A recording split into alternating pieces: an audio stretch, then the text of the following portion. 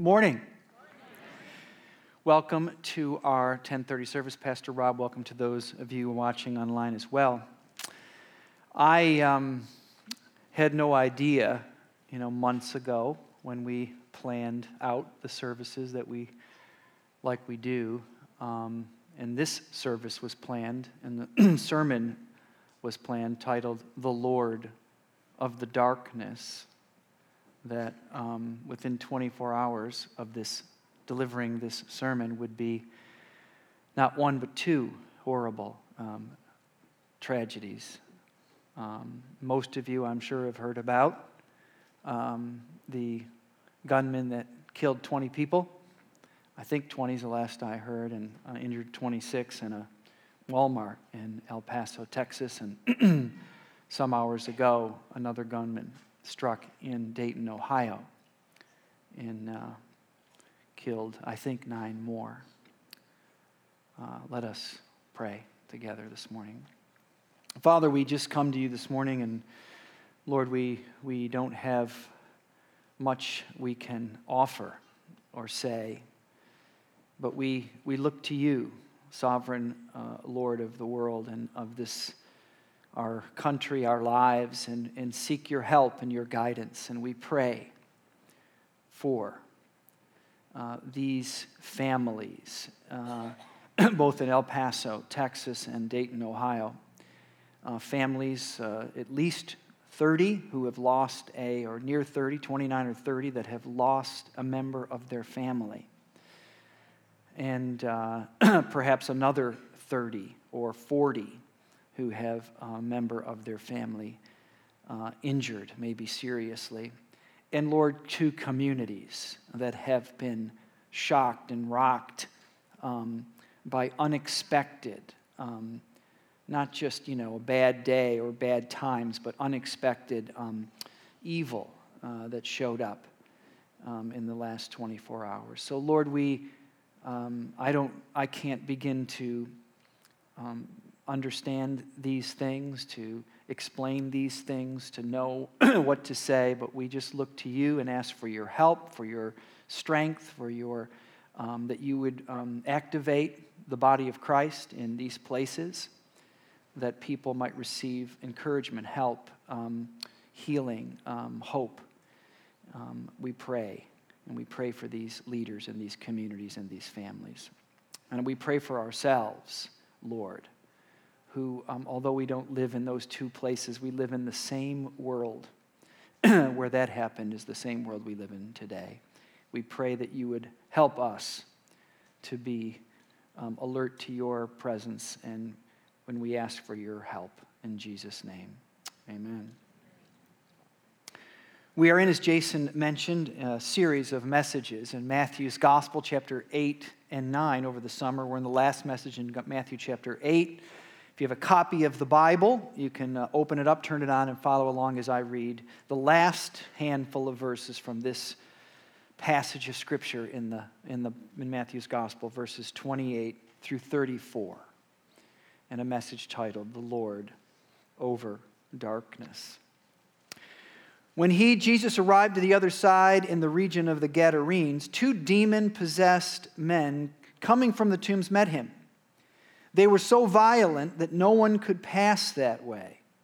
"What do you want with us, Son of God?" they shouted. "Have you come here to torture us before the appointed time?" Some distance from them, a large herd of pigs was feeding. The demons begged Jesus, "If you drive us out, send us into the herd of pigs." He said to them, "Go." So they came out and went into the pigs, and the whole herd rushed down the steep bank into the lake and died in the water. Those tending the pigs ran off, went into the town, and reported all this, including what had happened to the demon-possessed men. Then the whole town went out to meet Jesus, and when they saw him, they pleaded with him to leave their region. Now, this is one of the strangest and most baffling passages, not only in these 2 chapters that we're looking at, but I would say, and it wouldn't just be me, in the entire Gospels, right? This is a very strange passage.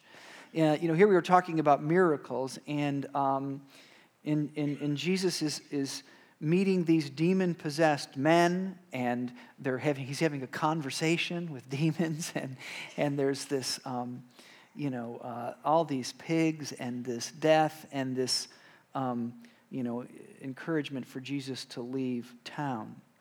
Why is this here in the Bible? And what does it have to say to us, or what can it say to us? A couple things I want to point out. When he arrived at the other side in the region of the Gadarenes, what does that mean? The Sea of Galilee, John Amayo mentioned this last week, is actually not a very big place. I think he said Seneca Lake. Seneca Lake's probably bigger. The Sea of Galilee is a humble lake. Some of you have perhaps been there. And it says he went into the other side. And the reason it says that, this would, if you read the whole gospel, it makes sense. Most of all the activity of Jesus that some of us have known for our whole lives, Capernaum and Tiberias and Nazareth, where Jesus as a young person lived with Mary and Joseph, etc., was all on the west side of the Sea of Galilee. And the west side of the Sea of Galilee was a Jewish stronghold in the first century. It was Orthodox people. That's why all of the disciples, all 12 of them, the 12 apostles, I should say, they all came from the same geography. It's like they were all from, Rochester, New York. I mean, that kind of geography. They all came from a close place on the western side of the Sea of Galilee that was a Jewish, very strong Orthodox Jewish place. The east side of the Sea of Galilee, to the other side, was only a short boat ride. You could probably get there in no time, half an hour or less. But although a short geography, it was in many ways the other side of the world, okay? It was a place that people avoided. And Matthew has some tells in this passage that are pointing this out to us as people who are reading the gospel. One of them, of course, is the pigs, right? So this tells you the Bible is written with intentionality. That may not, strike us as unusual, but for Jewish people, okay, the context of the Bible, the people of God, the Old Testament people of God, Jewish, Jesus was a Jew, many of you know that. Pigs, swine were unclean animals, right? Even Orthodox Jews today don't eat pork, I suppose, right? It's an unclean animal. And so it says to us that this is a place where Orthodox Jewish people didn't go, all right? This is one of the things that screams to us. Another thing, of course, is the demons, right? I mean, that's a place that you don't want to go to. In fact, in Mark's version, it's a little longer. Matthew's a little more economical. In Mark's version, Jesus, in having a conversation with this demon, says, "What's your name?" And he says, "Our name is Legion." And when you look at the particulars in Mark's gospel, there are 2,000 demons that are in these men, okay? We don't understand how this all works out. But this was a place of spiritual darkness. And then, of course, there's the violence, right? Mentioned in verse 29. They were so violent that no one could pass this way, okay? Full of spiritual darkness and violence. Nobody wanted to go to the east side of the Sea of Galilee. The disciples are actually in this passage. They're mentioned in Mark's longer version, but they never opened their mouth. And why don't they do that? Well, because the disciples, maybe you do this if you were a kid to your parents or to your boss or to your, the smartest person in the room or the person you love says, "Hey, let's go here. Let's go to this place," and you say, you don't want to go there. Either you don't like the food or maybe it's something more serious than that. But you don't say anything because you figure, I'm going to give deference to you, right? And the disciples, really, I think what they're saying under their breath is, Jesus, nobody goes to the east side of the Sea of Galilee. It's a morally and spiritually dark place. And I would say to you, I wish I could say this was, just in the past, right? But there are places like that in every city, including this one. And I won't ask anyone to raise their hand. I've lived in Rochester most of my whole life. Many of you have. But I'll bet there are many of us who've lived in this city our whole life, or lived in Lima, a great city, in their whole life. And there are places that might be 15 or 20 minutes ride from your house that you have never been in the city of Rochester. And you know why you haven't been there, and you avoid it. And if someone invited you to come, you'd say thank you, but no thanks, I'm not going there. Because you see them as dangerous and difficult. And we're reminded, unfortunately, today, that violence can find its way into every corner of the world. Into a mall, into a Walmart, into places like where we are this morning. But what's so amazing about this story, I said it was really strange, is not the presence of evil. Because the presence of evil is there's nothing new. In that sense, some things changed in 2,000 years. In that sense, the presence of evil is as alive and well today, as we've just been reminded, in our world as it was 2,000 years ago. But what is so interesting to me about this passage, what's so puzzling about this passage, what really gets me, and the question I want to ask ourselves is why Jesus comes to this place. First of all, he shouldn't go there. It's the other side. It's the dark side of this community. There's evil there. Jesus goes there, and Jesus goes right to the most notorious people relative to this story in this community, right? The people that everybody knows them. The whole town comes out at the end of this story. These men who are demon-possessed, who are so violent that nobody can pass by this way. I mean, everyone avoids them. But if there was ever going to be a demonstrative miracle, right? Jesus could have done any number of miracles in this town or in this region. If there was going to be one that would capture people's imagination, this would be it, right? If you can do something with these guys who live in the tombs, whatever that means, who are wild men and violent men and demon-possessed men, then you're amazing. But what's so interesting about this passage, puzzling, is this community is unimpressed, right? When the whole town comes out and they say to Jesus, not give us more, come help me, come heal this problem, come fix that problem, come bring our community. They say, pleaded with him to leave their region, right? Does that make any sense? Now, if you look earlier in the story when Jesus is on the west side of the Sea of Galilee, there's one time he's in Capernaum. Maybe we looked at this in this series. And he's in Capernaum, the west side, and he heals Peter's mother-in-law. It's a modest healing. She has a fever. But then people get the word, and it says by the time that day is out, the whole town of Capernaum, probably small, let's say 1,000 people, the whole town came out. And Jesus spent the next many hours healing all kinds of people, because when the word gets out, people say, I want in on it, but not here. Not here.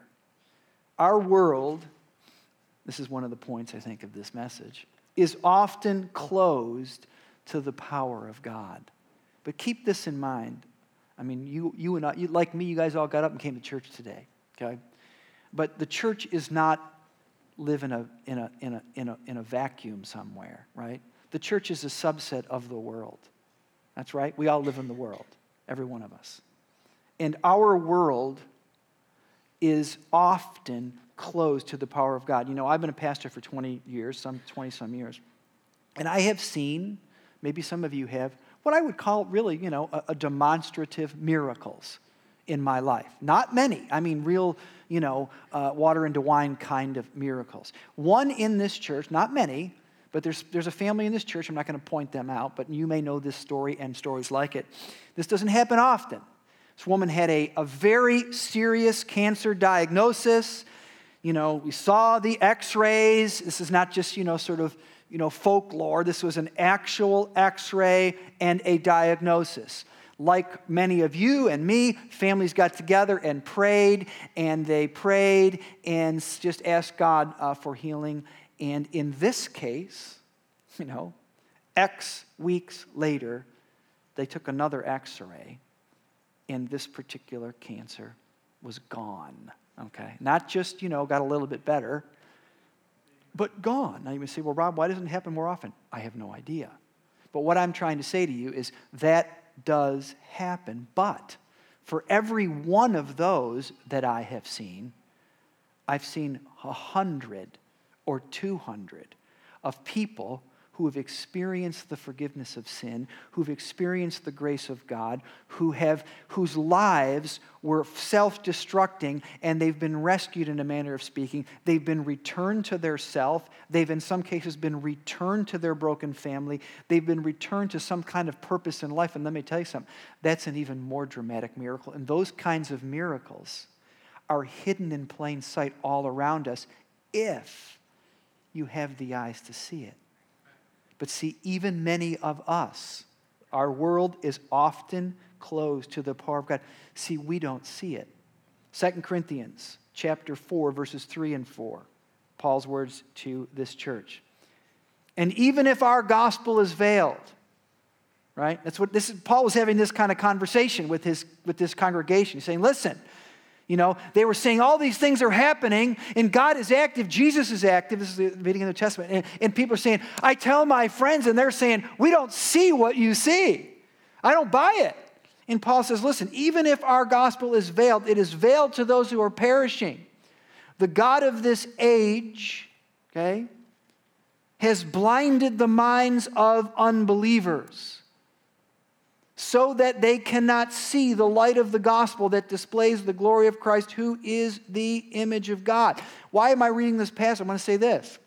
The world that you and I live in is very skeptical of the claims of the gospel. They would hear a story like the one I just told you, it's just one story, or whether it's this woman who might have been healed from cancer, or, my life was broken and I became I received the forgiveness of sins that changed the course of my life. They would look at that and say, that sounds like a fairy tale. That sounds ridiculous. That sounds stupid. Why? Why do they say, listen, get out of town, Jesus? Because their minds are blinded, right, to the spiritual realities. They can't see them. They live in a closed system where many of us have lived. David Brooks, many of you may know him. He's a columnist for the New York Times, and he has been for many years in what is relatively a very liberal, newspaper, the kind of token conservative writer, for many years. But he wrote an op-ed on Thursday that I just thought was so interesting. I don't know what his voting background is. He's more of a conservative guy, but he actually wrote in response to the presidential debates, right? And if you watch the presidential debates, I don't know. We're a little bored of them already, I guess, probably. But he watched the presidential debates, and he basically said in this article, almost in so many words, I can't believe I'm writing, in support of one of these candidates, or at least saying some nice things about him. I would have never dreamed X years ago I would do it, but I'm doing it today. And the person he was writing about, just saying some nice things about, of all these candidates, was Marianne Williamson. Okay? Now, many of you probably don't even know who Marianne Williamson is. If you haven't paid attention, you don't even know she's running for president. And if you're south of 40, you've never heard of Marianne Williamson, right? But Marianne Williamson, in the early 1990s, became, a sort of a celebrity, because she was started to teach on this book that was very unknown for most people. It was almost a kind of a dusty book, even sort of a quasi-medical book called The Course in Miracles, written by a psychologist in the late 1970s.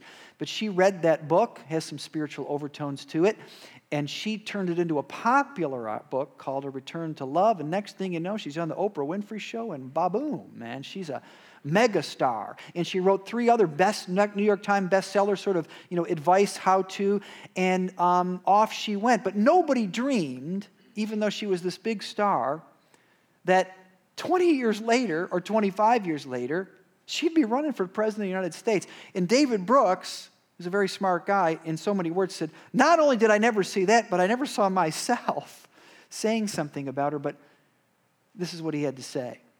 It is no accident that the Democratic candidate with the best grasp of the election is the one running a spiritual crusade. not an economic redistribution effort. Many of her ideas are wackadoodle. But Marianne Williamson is right about this, and then he quotes her from Thursday's debate, or Wednesday, whenever it was. Quote, "This is part of the dark underbelly of American society," she said. "The racism, the bigotry, the entire conversation that we're having here tonight. If you think any of this wonkiness," and she's talking about all the policy discussion, "if you think any of this wonkiness is going to deal with the dark psychic force of the collectivized hatred in this country, then I'm afraid to tell you that we are all in for some very dark days." And David Brooks said, she's got that much right? Sure, the world is skeptical, because they're looking for answers they're never going to find in a closed system. The world is closed to the power of God, right? But our primary calling, guys, is not the redistribution of wealth. Our primary calling is not the reworking of social policy. We have one primary calling if we want to make any difference in people's lives. Point them, put them in the path of Jesus Christ. He's the only person who can bring hope and light and true change. Our world is often closed to the power of God. Second, a word from God, in this case, a word from Jesus, changes everything, right? That's the other point of this passage. A word from Jesus changes everything. I was talking to this friend of mine, not a church-going guy, I think it was 2 weeks ago. And I said, "What are you doing tonight?" He said, "Well, me and my family, tonight is horror movie night." And I said, "What is that?" And he goes, "Well, we every X day, I forget what day of the week it was, we watch a horror movie together." And I said, "Okay, it's not a genre I'm that familiar with." But I said, "Have you seen anything good lately, And he said, "Well, last week we watched The Exorcist." Now, again, if you're south of 40, you've probably never seen that movie. It was based on a best-selling book, I think, in the 1970s. And it was maybe made around that time. But here's what I thought as I was reading this passage, okay? And I think it was very well documented, this movie. It was based on not on a true story as far as I know, but it was based on true, the methods of exorcism in the Roman Catholic Church, okay, if you read the book. But as I thought about it, I can say one thing about this particular application of exorcism in the Roman Catholic Church. They didn't get their cue of how to do one from Jesus, okay? Because in this passage that we just read, there's no holy water, there's no Latin phrases, there's no technique. There's a single word in verse 32. Jesus says, "Go." And one word from the mouth of Jesus unleashes all of this activity. It turns these two wild men, Mark says, they were sitting and clothed in their right mind, right? And sends all these demons out into this lake. And it's not magic power, it's the power of the living God. Isaiah 55, 10 and 11. Listen to these words. "As the rain and the snow come down from heaven and do not return to it without watering the earth and making it bud and flourish so that it yields seed to the sower and bread for the eaters," as an analogy, so is my word that goes out from my mouth. "It will not return to me empty, but it will accomplish what I desire and achieve the purpose for which I send it." There are another lesson in this passage, I think, is this, for you and me, that many of us are spiritually obtuse, right? Dull to what it is that God is saying. Never underestimate how far God will go and who God will use to get your attention and to teach you a lesson. In Numbers 22, an Old Testament book, he speaks through the mouth of a donkey. In John chapter 4, he speaks through the mouth of a prostitute. And in Matthew chapter 8, he speaks through the mouth of a demon to teach his disciples in something in you and me something about God. What are the two things you can infer from verses 29? The guy who gets healed in this passage never says a word, right? But the people who have a voice in this passage are the demons. Two questions. What do you want to do with us, Son of God? They shouted it. The people shouting the message in this passage are the demons. And have you come to torture us before the appointed time? Two things that they teach in this passage that I wonder if many of us really believe. Number one is they believed in the power of the Word of God, okay? What do you want from us? Have you come to torture us? Since we know what you're going to do, listen, before you do it, before you speak the word, can we make a recommendation about where you're going to send us? Because we're already convinced that the word of your mouth, as it says in Isaiah 55, what I send it, it does it, right? Unlike many of us, right, his words were performative. And they also knew this, judgment is coming. That's what he meant in the second question. Are you going to torture us before the appointed time? Acts 17:31. I could have gone to many verses, but this is for time. Paul speaking, for he has set a day, speaking of God, when he will judge the world with justice by the man he has appointed. Right? He's talking about Jesus. He has set a day. The Bible talks about this all over the place, right, in the future. And he has given proof of this to everyone by raising him from the dead. Paul's saying, listen, but do I believe that? Do you believe that? I talk to Christians all the time and even leaders who I'm not sure believe either one of those things. Perhaps the reason that God has not performed a miracle of any kind in your life or in my life is because you don't read this word, right? And if you do, you don't really believe that it has the power to change your life, okay? Do you believe that? Do I believe that? Well, these demons did. One word from God changes everything. I think the greatest threat to the vitality of the Christian experience in my life, the greatest threat I'm talking about, does the Christian life really manifest itself? Is it really real in my heart, my life, my relationships?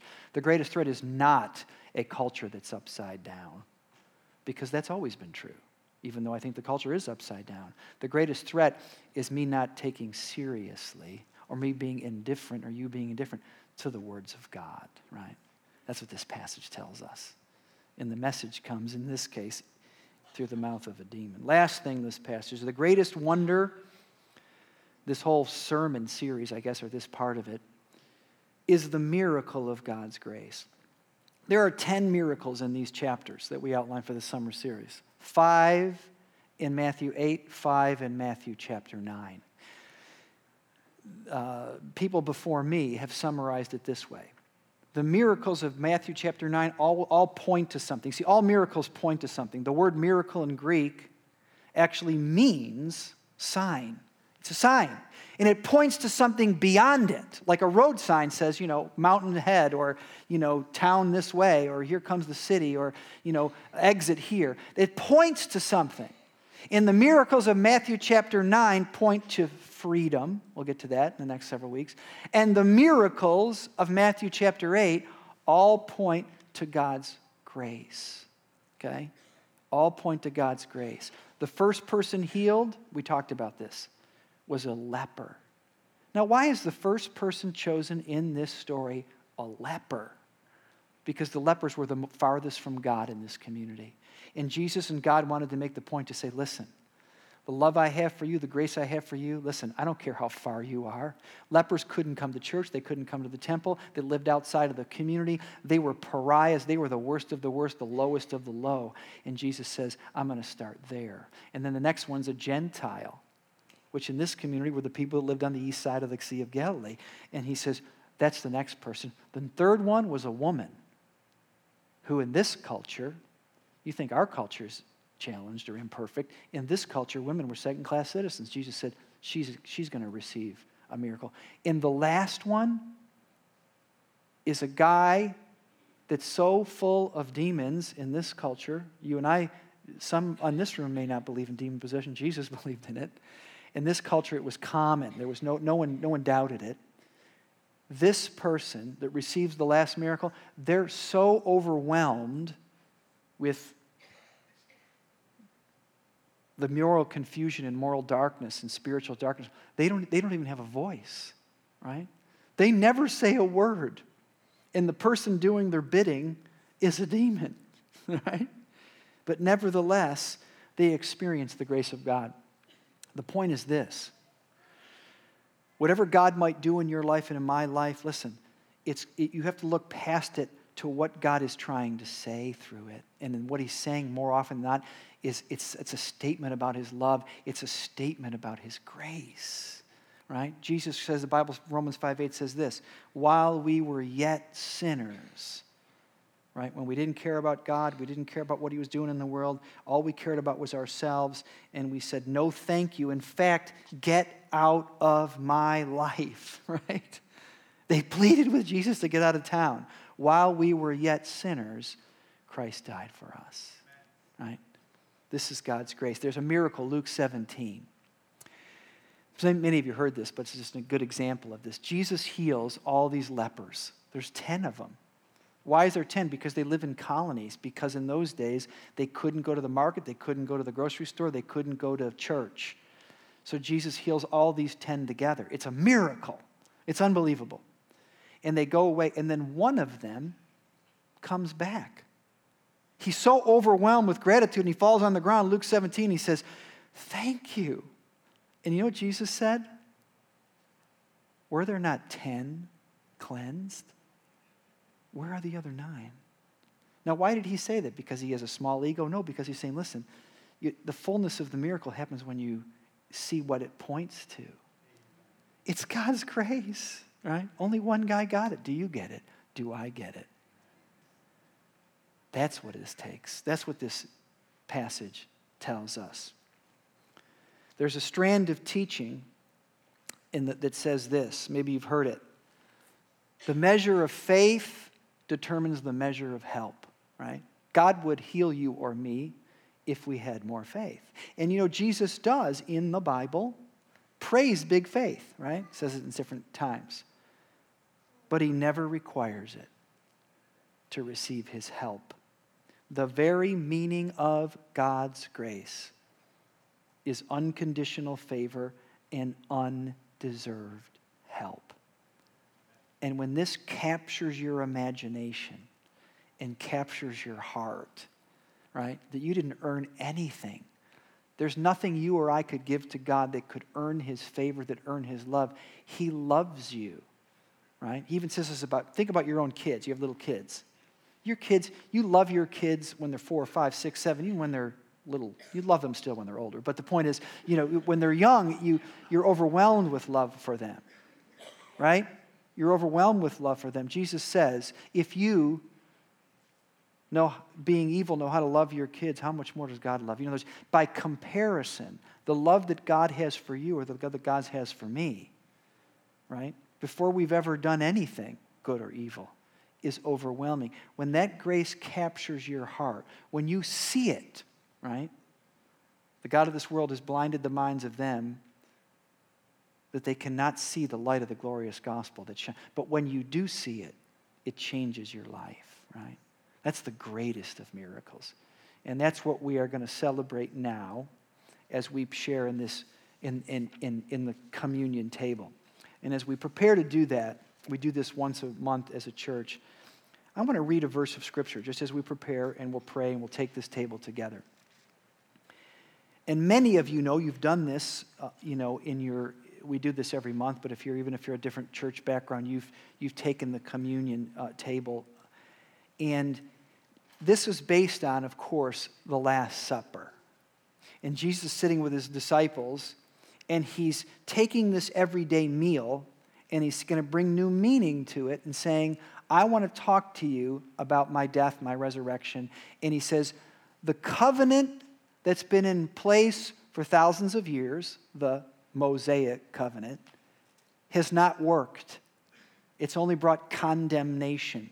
People look at the law of God and say it's perfect, but I'm not perfect, and therefore I feel like I got no business with God. He says, I'm going to create a new covenant. And Jesus' got those words from this passage. And if you read the Bible with us, to read 365, this is the passage we read yesterday. So I thought I'd read it this morning as we prepared this table. This is where Jesus gets those words, right? Jesus knew his Bible well when he was sitting at the Last Supper with his disciples. The days are coming, just reading it to you, Isaiah 31. Declares the Lord, when I will make a new covenant with the people of Israel and the people of Judah. It will not be like the covenant I made with their ancestors when I took them by the hand to lead them out of Egypt, because they broke my covenant, though I was a husband to them, declares the Lord. This is the covenant I will make with people. After that time, declares the Lord, I will put my law in their minds, and I will write it on their hearts. I will be their God, and they will be my people. No longer will they teach the neighbor and say to one another, know the Lord, because they all will know me from the least unto the greatest, declares the Lord. Now here it is. For I will forgive their wickedness and remember their sins no more. Okay? This is what's the heart of the gospel message. This is the grace of Almighty God. I will forgive their wickedness and remember their sins no more. So we're going to take this table. They're going to hand out the cup and the bread. Hold on to it. And then we will take it together in just a couple minutes. Let me pray. Father, thank you for the opportunity to be here this morning. And we just stand here now in your presence. And we do what you've encouraged and challenged the church to do for thousands of years, to take just a minute to come back to the very foundation of our faith, which is not anything that we do, but it's contemplating, remembering what you have done for us in the giving of your Son, who died, whose life was expended so that we might know the forgiveness of sin. Help us just in these few moments as we prepare to take these elements together. Help us, Lord, to open our minds, our hearts, to the greatest miracle that all other miracles point to, the grace of God and the forgiveness of sin. And if there's an area, Lord, in anyone's life, as we just use this minute, whether you're a Christian or not a Christian, if you're that say, listen, God, I need a work of grace in my life. I need an area of healing or forgiveness. I pray that we would just bring that to mind, even quietly, privately in prayer, as we prepare to take this table together, or this elements together. In Jesus' name, amen.